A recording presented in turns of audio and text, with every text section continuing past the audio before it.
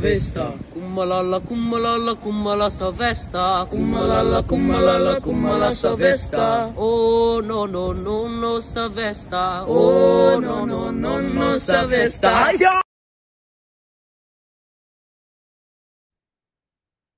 Hello, everyone, and welcome to day 3 of 21 of the Festive Pivot.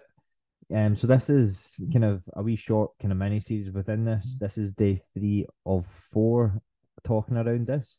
So day 1 was kind of around habits and rules to set yourself. Day 2 was around alcohol and weekends, which was yesterday, and day 3 today is going to be around routine and movement. So routine and movement. Um, I kind of spoke about it this in day 1 about how you can kind of set yourself these things, right? But I kind of want to speak about it a wee bit more depth today, because I think people will get this misconstrued. It's this like all or nothing mentality that people kind of go into this mindset of, well, if I'm not doing the full hours workout or if I'm not doing X or Y, I should do zero.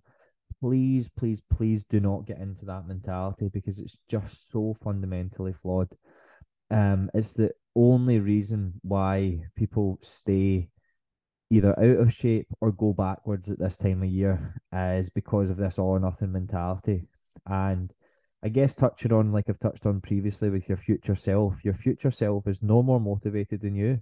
If anything, they're going to be a lot less motivated than you because they have all the struggles that they're carrying right now. They've not taken any action when it might have even been easier without these extra struggles in place.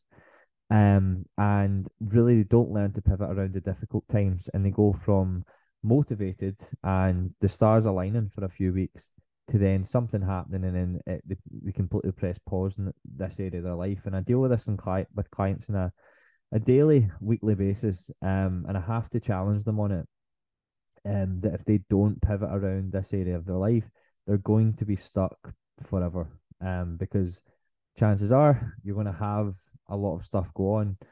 It's not even necessarily related to Christmas. Like there's going to be stuff that's going to be more challenging with work, more challenging with family, whether that's something as serious as a family bereavement.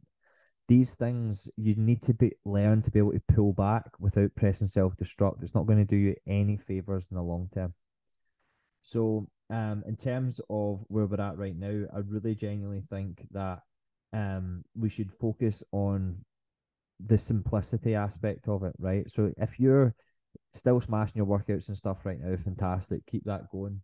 But see if you're not already doing this, which I'm about to tell you in a minute, I genuinely think this could be a missing link to just your overall like better mental health and headspace. Like doing, I know this is going to sound almost patronizing, right? But see, for instance, for me, when I go out, I walk, whether it's for half an hour or an hour every single day, or if it's to break up work blocks, which I do from time to time, it really helps me gather my thoughts.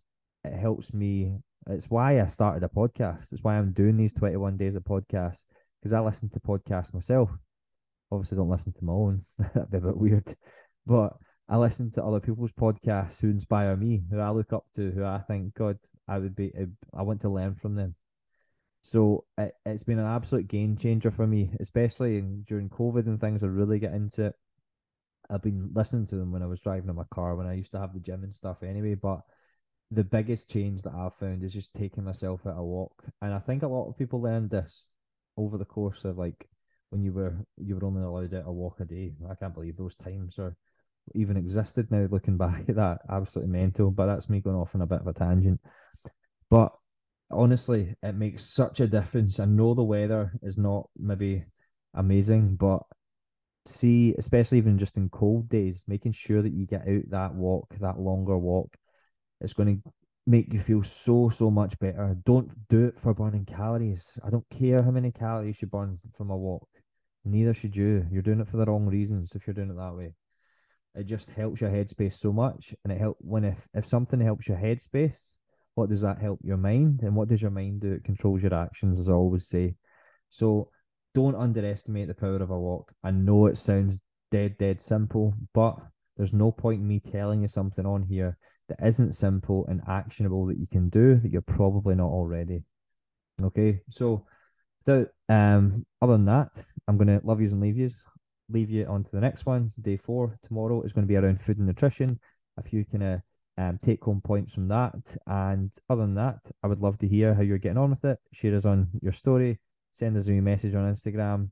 And if you want any free stuff, it'll be linked probably somewhere around this. Or as always, if you can't find it, send me a message on Instagram. Cheers. Bye bye.